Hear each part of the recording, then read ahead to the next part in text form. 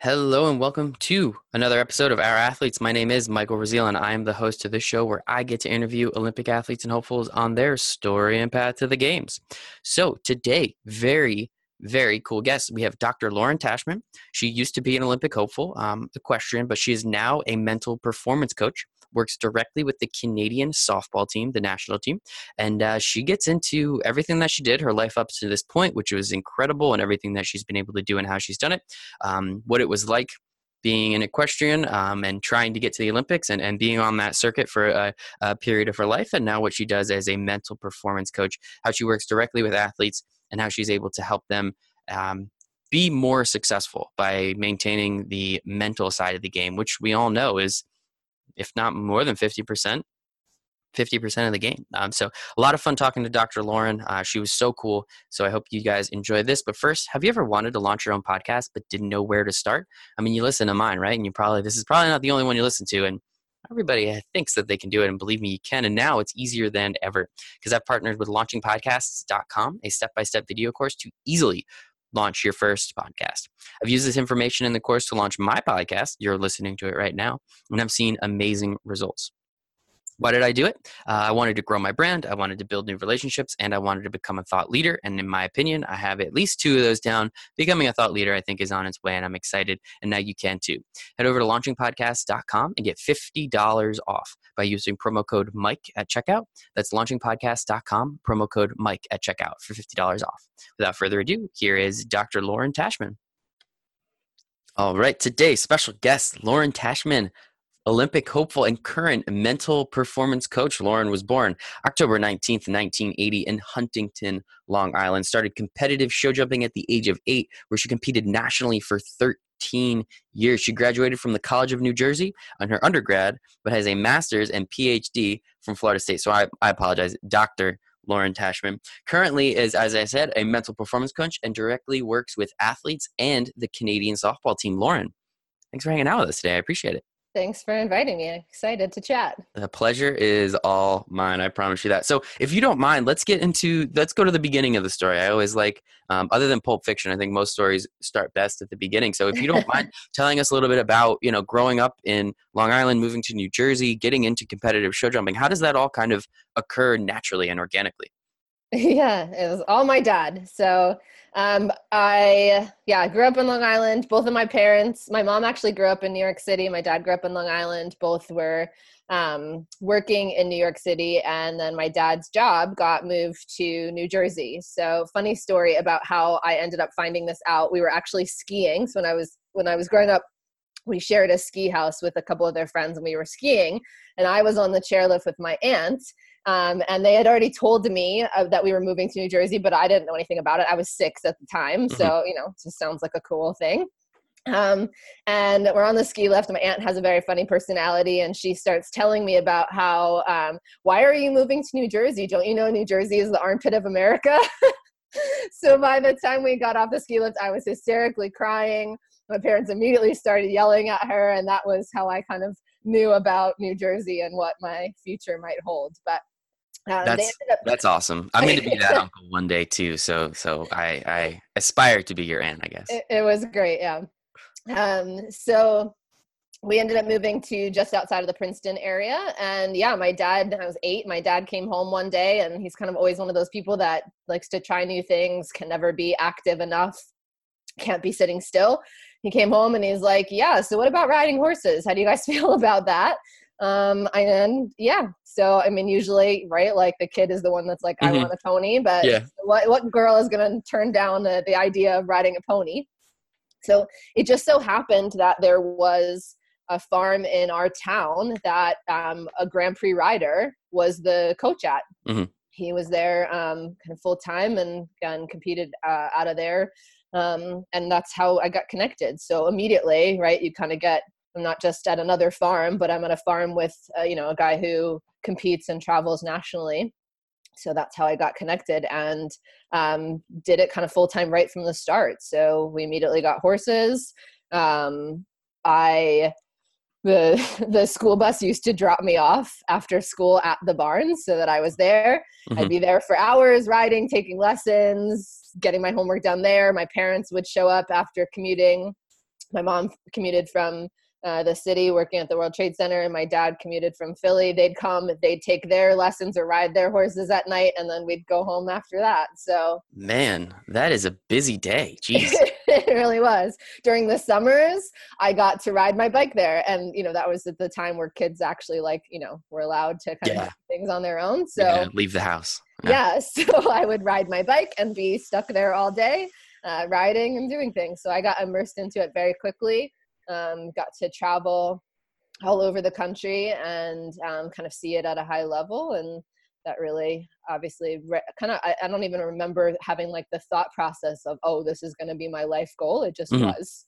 It's just I mean, I was on. Yeah, that young, usually when you're thrown into something, it's just whatever your parents say to do. And it's cool that it was kind of a family thing too. It's like your parents would then go there and ride horses later at night. So that like kind of adds that extra little layer. They also which probably got you excited. We would compete at horse shows together. Oh, that's adorable. Oh my goodness. Yeah. That's so cute. Was it like a family competition where one family would face off against the other? No, but my dad is extremely competitive, so he used to like to throw it in my face when he did better than I did. Hey, 8-year-old Lauren, look what I did today. It was not the dad that was like, oh, I'm so proud. Yes, he was proud of me, but he was more like, I got the blue ribbon and you didn't. So That's awesome. Oh man, maybe I aspire to be your dad too. You have some funny family members. I love that. Yeah. So what was it about show jumping? I mean, I understand again, like you were kind of thrown into it and you were just kind of told to do it, but what did you love about it so much? Because obviously there was something that you had to enjoy, right? This might sound really cheesy, and I think probably maybe against what people would think. Like, it was never about the competition for me. Like, yes, I liked that and I liked doing well. It was more about the horses. I loved the horses. And I do actually get that from my dad too. We kind of joke with him sometimes that he likes animals more than he likes people. And I kind of feel the same way. Like, I loved the horses. They are amazing animals.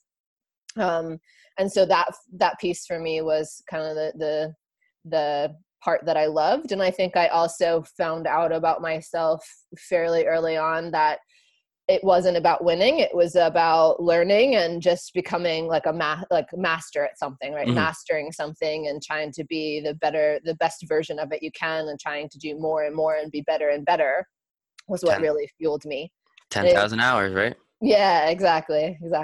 I love it. And one thing most people don't realize about New Jersey, it is kind of a hotbed for horse riding. I mean, the U.S. equestrian team is located right in Bedminster, which I don't know. What town were you? You were right outside Princeton, so it's got to be what, like 35, 45 minutes from where the, It hub, was. We used right? to go there actually several times because at the time George Morris was there and he would put on clinics and all that. So it was kind of cool when you were a kid to get to go to those things and there. So we were located first in Pennington, New Jersey, which is not that far. And then when I think I was a sophomore in high school when we actually got our own farm. So we moved to Lambertville, New Jersey, and had our own farm there. Oh my goodness. I love Lambertville. It's adorable. It's a nice little town right across the river from New Hope, which is a cool town. Yeah. Oh, that's awesome. Look at that. So that is fantastic. That's great to know. And I mean, again, it's funny because I live in New Jersey, so I know all these places. So it's just kind of cute. But yeah, I mean, I grew up in Hunterdon County, so I know exactly what you're talking about. Look at that. Went to a lot of horse shows there. Yeah, I'm sure you did. My family lives next to 2 horse farms, one on both sides. And actually we live next to, I don't know if he currently is, but he used to be the veterinarian of the U.S. equestrian team, which was really cool. He was our one house over neighbor. So that was always cool to see him and talk to him about stuff. But so obviously you did show jumping for a really long time. What was the reason you stopped? Where did kind of the boat kind of end, I guess? The coach that I rode with there and his girlfriend, long story short, they ended up having some troubles with the guy that owned the farm and the horses that he rode. So they ended up leaving and I had to switch coaches and rode at another farm for a really long time with some great coaches there, and then ended up switching coaches again right before, I don't remember the exact timeline, but I remember it was kind of, want to say that the tail end of high school. So summer before my freshman year of college, that coach that I was with at the time, my dad he had to stop riding because of some back problems. He had to have back surgery, had to stop riding. The horse that he had at the time was great. He basically go through a jump if he couldn't go over it for you. So at that time I was starting to ride at kind of do like the, what's called the jumpers, which is all about kind of speed, more tricky courses, things like that. We are starting to jump, higher jumps. So the kind of junior jumpers at that stage is, 4'6" jumps, 5-foot spreads. So you're starting to get into a lot of bigger jumps, a lot more kind of tricky courses. So I was riding his horse at the time, which was great to learn on. We didn't win a lot, but it gave me a lot of confidence because I knew that he was, with the exception of water, he didn't like that too much. But other than that, he was going to power through it for you no matter what happened. So had some kind of fairly good success with him, but yeah, again, wasn't going to be too competitive on him. So my coach at that time said, we really need to find your horse that you can win on now. You've had enough time kind of getting comfortable at this level. You now need to win. So he had us try out a horse that his brother was selling. I wasn't completely confident on it when I tried it out. Trying out horses is like, if you don't know, a very strange thing. You basically kind of get usually an hour or two with them. That they've maybe been drugged, run through the ground before that, so that they are, nice and calm for you. And then you have to kind of decide, am I going to do this or am I not going to do this? So I tried this horse. I wasn't completely confident on it, but I knew what my coach was saying. So we decided to buy the horse. And then I spent that entire summer not getting around a single course of jumps. I literally fell off every time I tried to jump that horse. A couple of them were really bad. We were up in Lake Placid for a horse show that happens there every summer. And I had fallen off the day before during an event.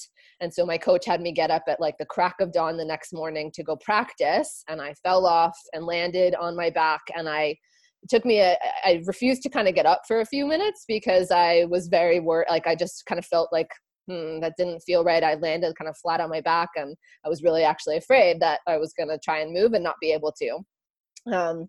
But I was fine. And then we went to a horse show in the Catskills, and this was probably the most traumatic experience I've ever had. So I'm now have had several kind of classes under my belt of not getting around, a course of jumps on this horse. And so I'm not completely confident. It's a speed class that I'm about to go into. So it's all about, who can go the fastest. So I'm a little worried about that.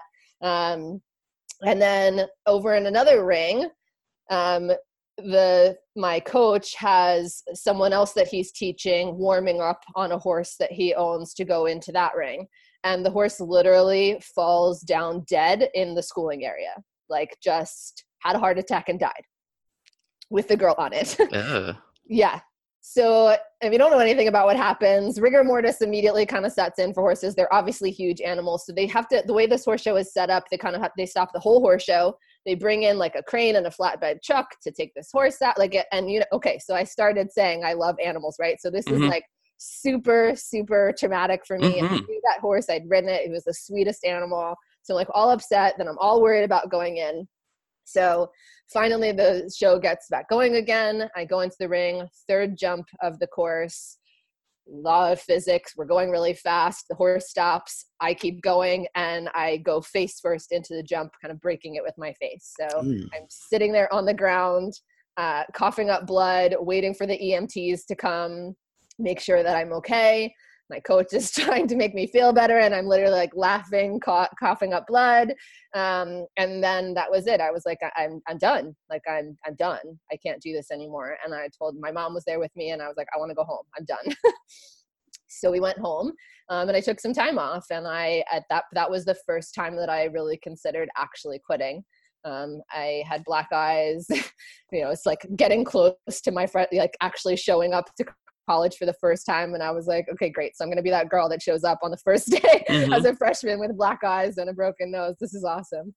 So eventually went back into it and tried for 3 more years, but I never got that confidence back. I just never was able to find it. So yeah, it was kind of a tough experience. Switch coaches, switch horses. I ended up finding a great horse that was amazing, but just never could figure it out.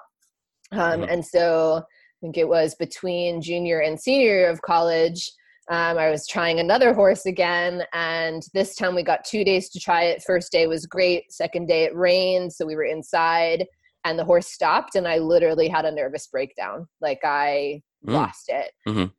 Drove home hysterically crying, calling my parents saying like, I'm done. I don't think I can do this anymore. I don't want to end up like Christopher Reeves. Like it was just this whole like where does Superman come from, man? Yeah, like it was obviously it had gotten really into my head, this whole idea of the danger of what I was doing. And not that I hadn't seen that growing up, but I had never had always operated underneath the surface, and now I just couldn't push it back down. So that's super intense. I mean, just going back to every action has an equal and opposite reaction, and if it's in your face into a jump, that's probably not too fun.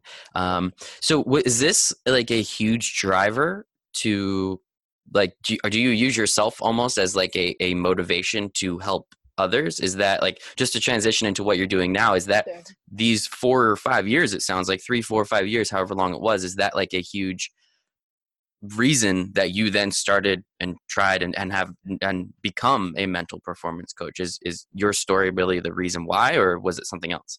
No, I think that's absolutely it. I didn't even know sports psychology existed. I feel extremely lucky. And I know that sounds weird after the story I just told, but I feel lucky to be where I am because I had a professor in college who actually taught a sports psych class that I couldn't take because I actually was started out as a business major, because life was going to be own a riding business, try to compete, go to the Olympics.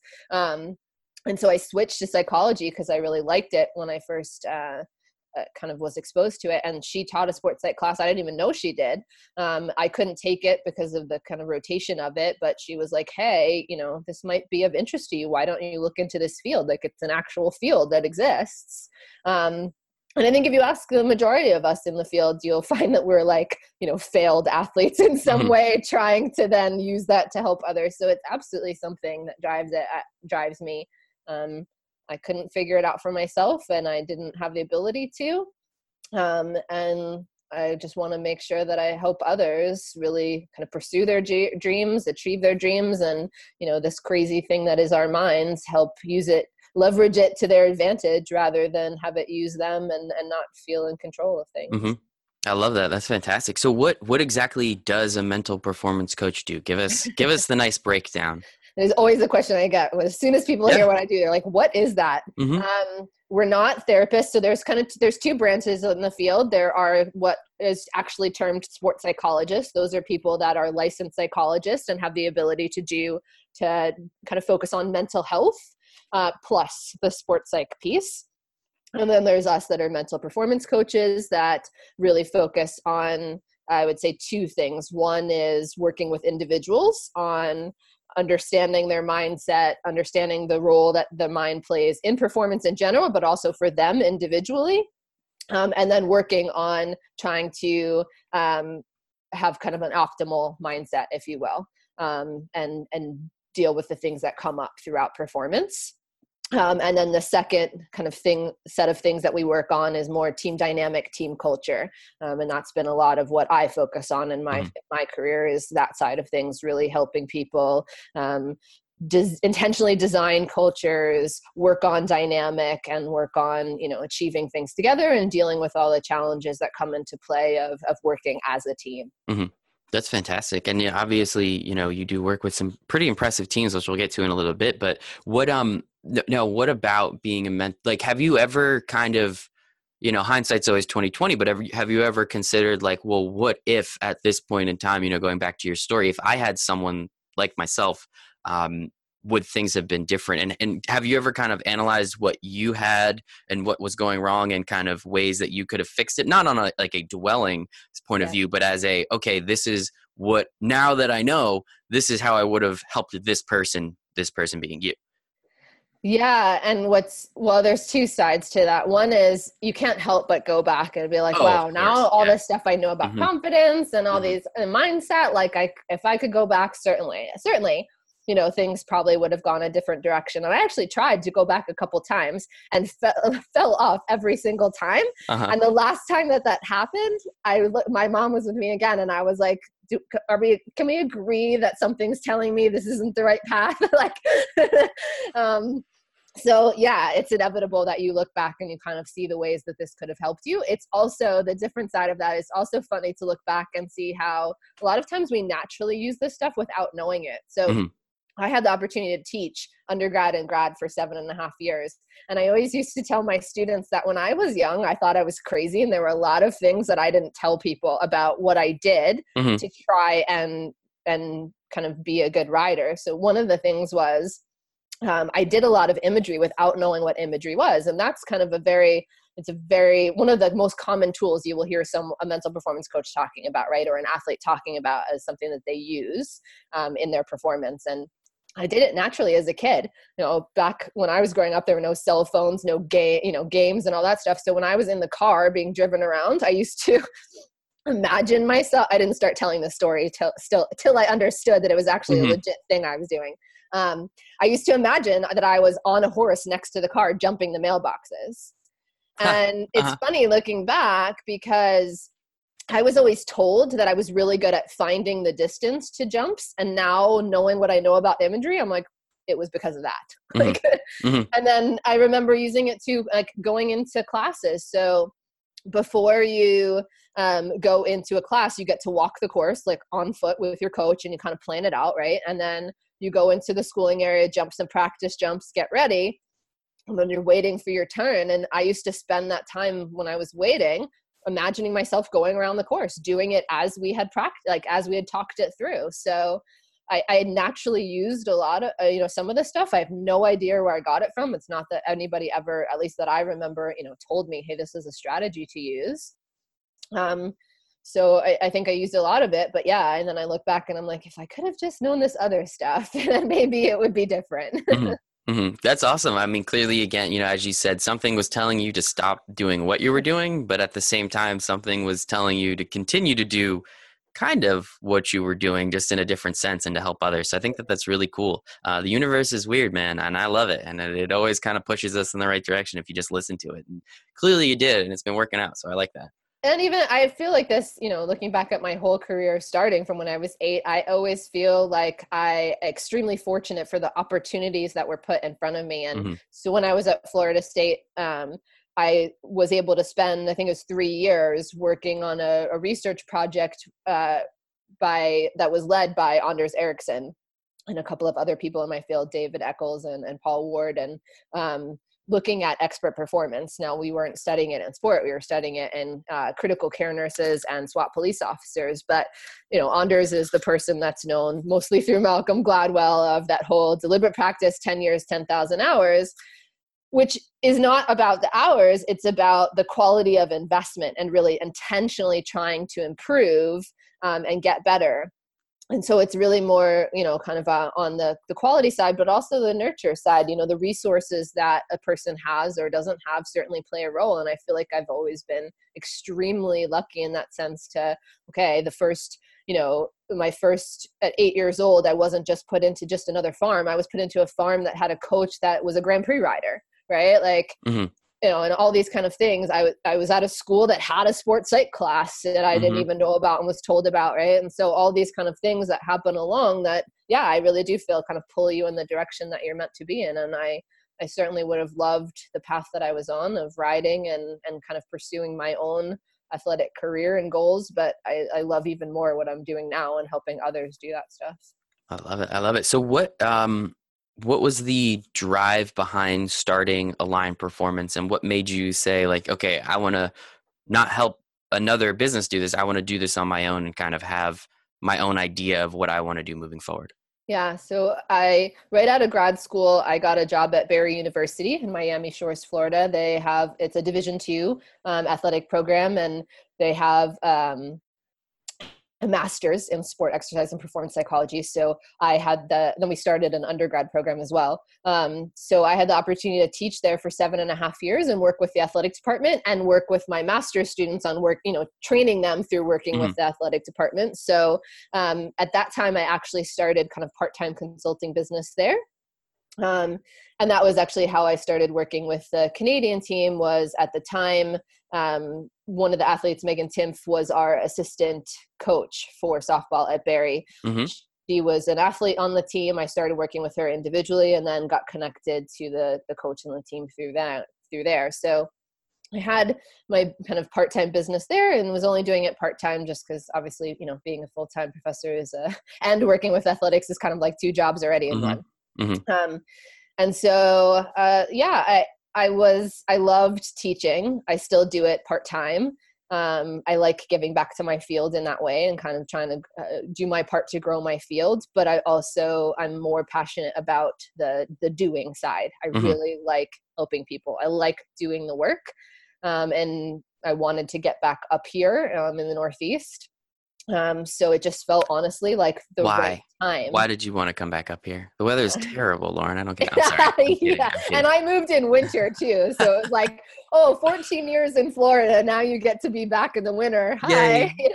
Yeah. So, well, no, I mean, I love the energy up here. I also I'm a Northeasterner at heart, I'm a New Yorker at heart. So getting back, I just felt like the right timing. It felt like the right timing in my career to quite honestly take a chance on myself. Can I do this for a living? And so that's why I did it. So I came up here. And when was that? What year was that? It was just a little over a year ago, December 2017. Thank you. Yeah, started the line in February. And that name, it was actually, so my original business was in Florida was called Inspire Performance Consulting. And it kind of felt like the right thing at the time when I started it, that's what I was trying to do, inspire people to kind of, develop themselves, unpack their mindset, that type of thing.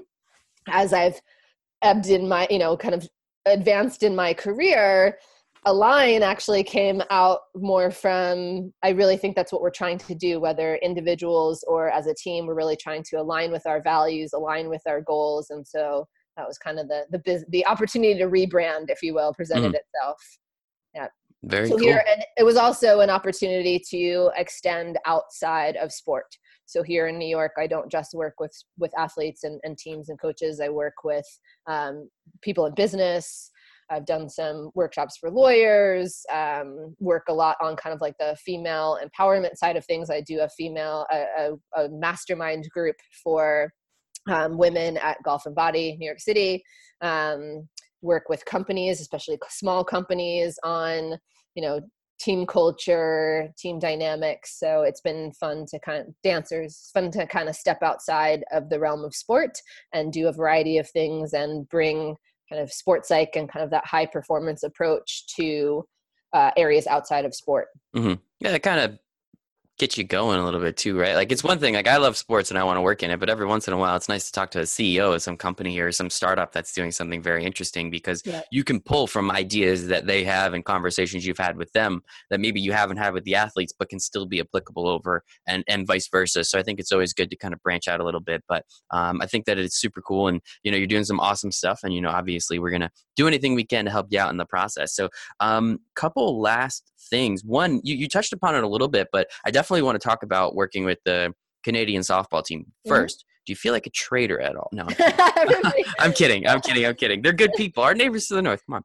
No, so like what do you like about working with the Canadian softball team so much? And kind of, again, like I want to make the connection a little bit. You were an Olympic hopeful when you were a rider, and now you're working with a potentially Olympic team. I don't think they've qualified yet as of recording, if I'm not mistaken. We have the Olympic qualifier. We have Pan Ams and the Olympic qualifier this summer.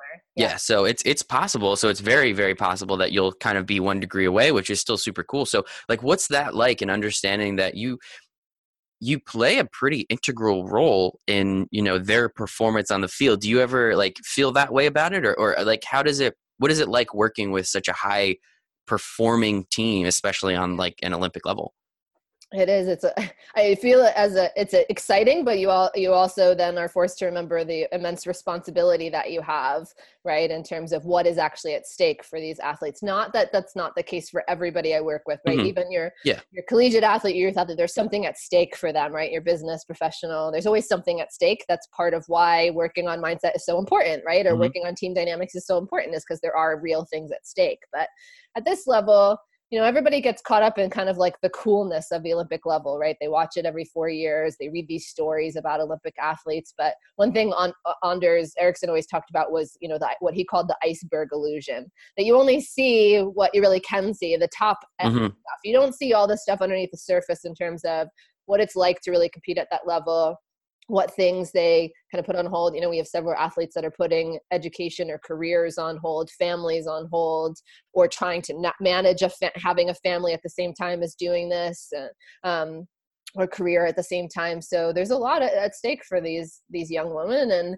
they have an exciting opportunity in front of them. And as much as I believe there's always two sides of everything, right? It's Hmm. an exciting opportunity, and there's also a lot riding on it, and a lot of pressure that if I can help a little bit with helping them to achieve their goals and get close to their goals and really, kind of achieve what they're capable of, then that's, something that I take really seriously. And I'm really grateful to have that opportunity to help them do that. I love that. That is just super cool. And just again, being able to make that connection. So here's the $1 million, well, actually probably like $3,000-$4,000 question. If they make the games, do you get to go? I'm not sure yet. One of the interesting things that people don't know about the Olympics is the feature of accreditation, right? So I think this has come up maybe in some of your conversations. I listened to some of the, podcasts that, a delegation only has a certain Hmm. number of people they can send and a certain number of accreditations, certain number of full accreditations versus part-time. So, I mean, I'm pretty integrated, if you will. That's kind of what we call it in terms of the team. Like I travel with them a lot.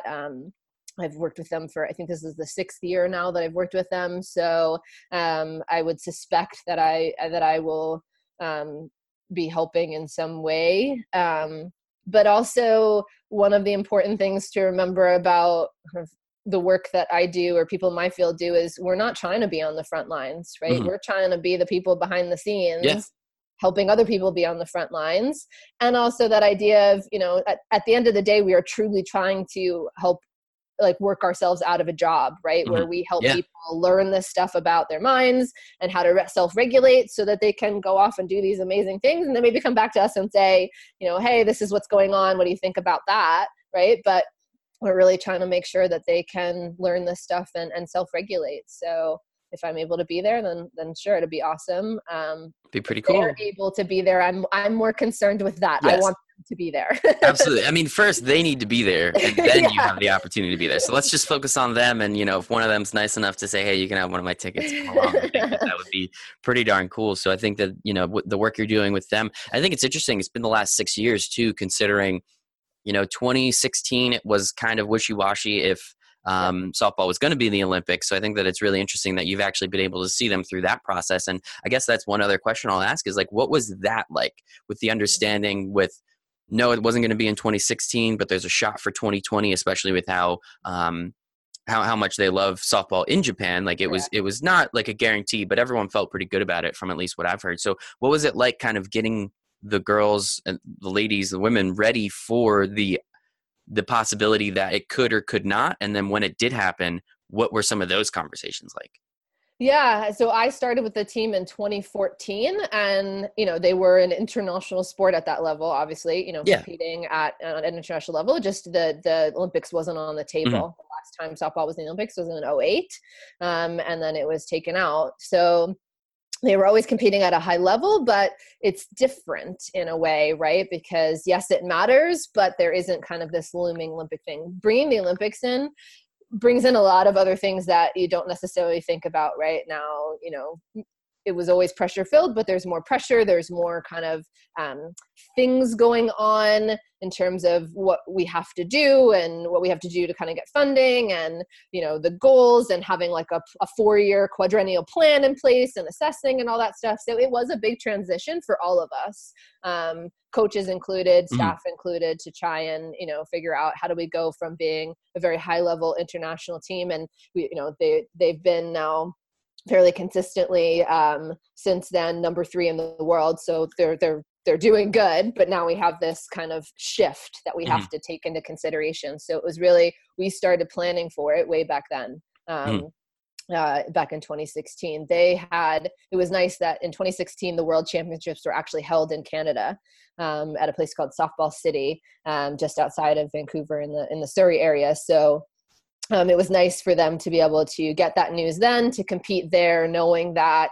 that competition and how they did there was a lot going to contribute to what happened moving forward for them should the news come back that it's going to be in the Olympics. So, and then since then, it's been a lot of preparation, a lot of planning, a lot of preparation.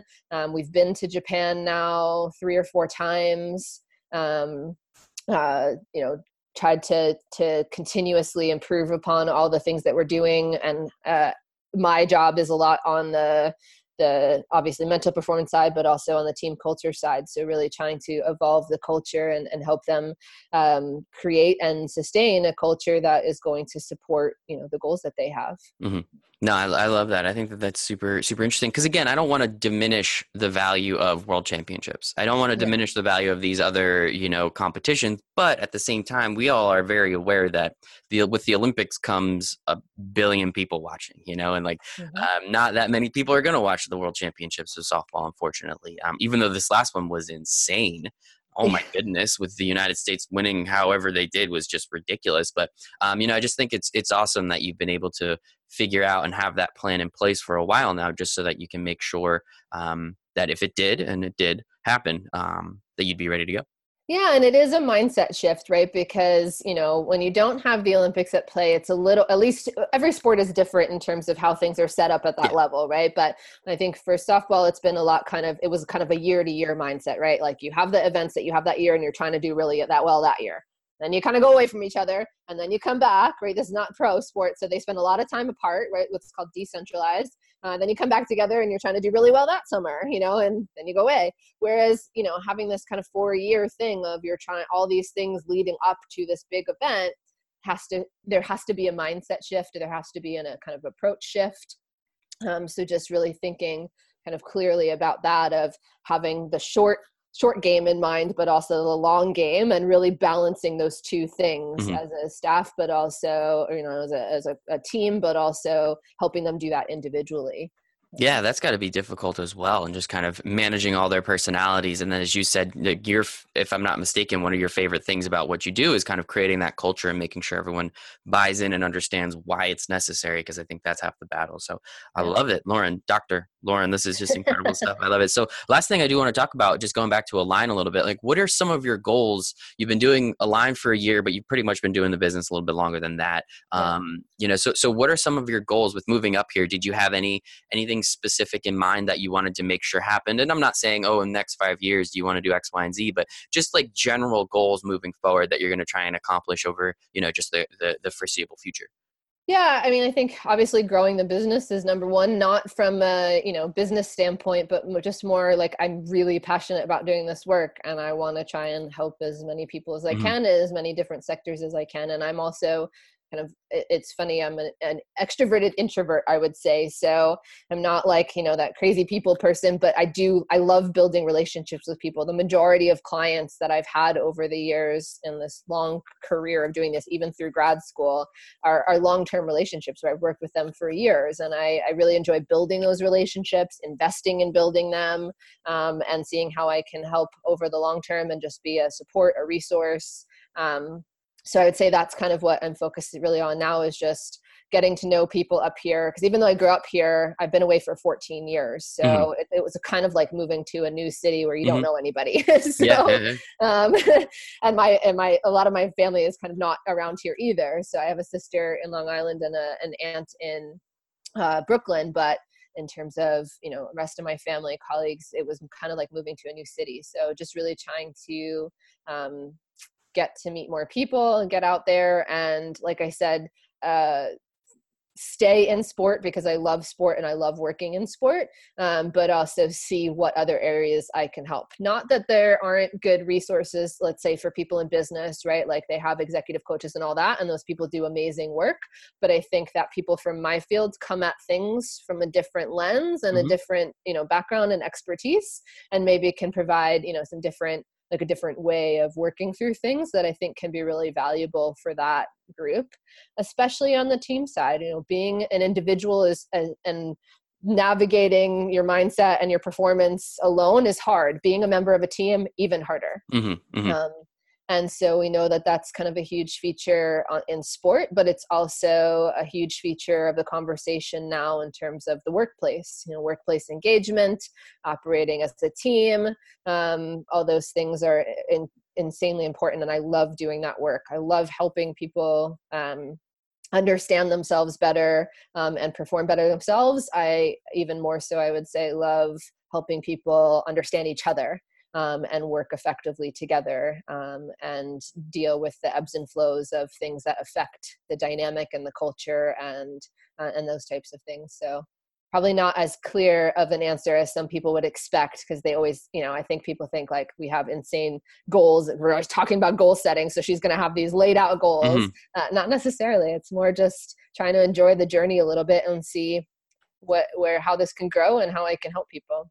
Absolutely. I love it, Lauren. This is fantastic. So thank you so much one more time, Dr. Lauren Tashman, Olympic hopeful, current mental performance coach, Align Performance. All your socials are going to be in the show notes, all your email address, if that's okay, your website, everything's going to be in there. So if anyone is interested, please go check that out. But Lauren, sincerely appreciate your time today. Thank you so much. I appreciate it. Thanks for having me on. Thank you so much for listening to this episode with Dr. Lauren Tashman. I know I didn't start calling her doctor till the very end of the episode, but it's always more fun. She worked for it. She got it. I might as well use it, right? So Lauren was incredible. I hope you guys enjoyed it. Please check out her website, her socials, everything. It's all going to be in the show notes. So I hope you guys and girls, click on that and learn a little bit more about what she has going on her end. Please follow us at ourathletes.us on Instagram, at ourathletesusa on Twitter, and www.ourathletes.us for the website. Check out what we're doing on the business side a little bit more. Don't forget, thanks and shout out to launchingpodcasts.com. Step-by-step video course to easily launch a podcast. And we all know that you want to do it, so why not, right? Get $50 off using promo code Mike at checkout. That's $50 off at launchingpodcast.com using promo code Mike at checkout. And if you could, please rate, review, comment, share, subscribe, do whatever you got to do to get this in the eyes and the ears of more people, because I think that these stories are incredible. 5 stars on iTunes would be sincerely appreciated. So if there's one thing you do today to help someone out, well, maybe don't do that, but I'm sure there's a lot better things you could do, but I would really, really like it. So thank you so much. Sincerely appreciate it. I hope you have a wonderful day.